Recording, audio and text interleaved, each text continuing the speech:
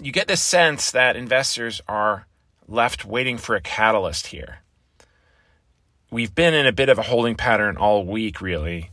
Yeah, small gains here, but nothing really to warrant another move higher. On the other hand, there hasn't been anything to justify renewed selling either. Earnings season has hit a bit of a lull this week. Next week, we get the big box retailers, and the week after that, we get NVIDIA. That's the week of Thanksgiving. That's really the only thing I think that's going on that week. We also have the CPI, the latest inflation reading, on Tuesday. Until then, we may just keep going sideways. Unless, of course, there is an unexpected event somewhere. Haven't heard much from the Middle East in a while. Remember when everybody was an expert on that? Well, they've gone quiet again.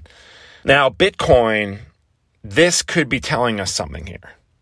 And I'll remind you that during this year's major drawdowns, which was the banking failures in the spring and then the fall meltdown or sell-off, it's September and October, at the tail end of those, Bitcoin started moving higher before anything else was. And so Bitcoin was very much and has been a leading indicator of other asset classes. And if that pattern still holds, remember, past performance is not a guide to future results. But if it does, then that would mean that other asset classes, specifically stocks, would follow with a rally here.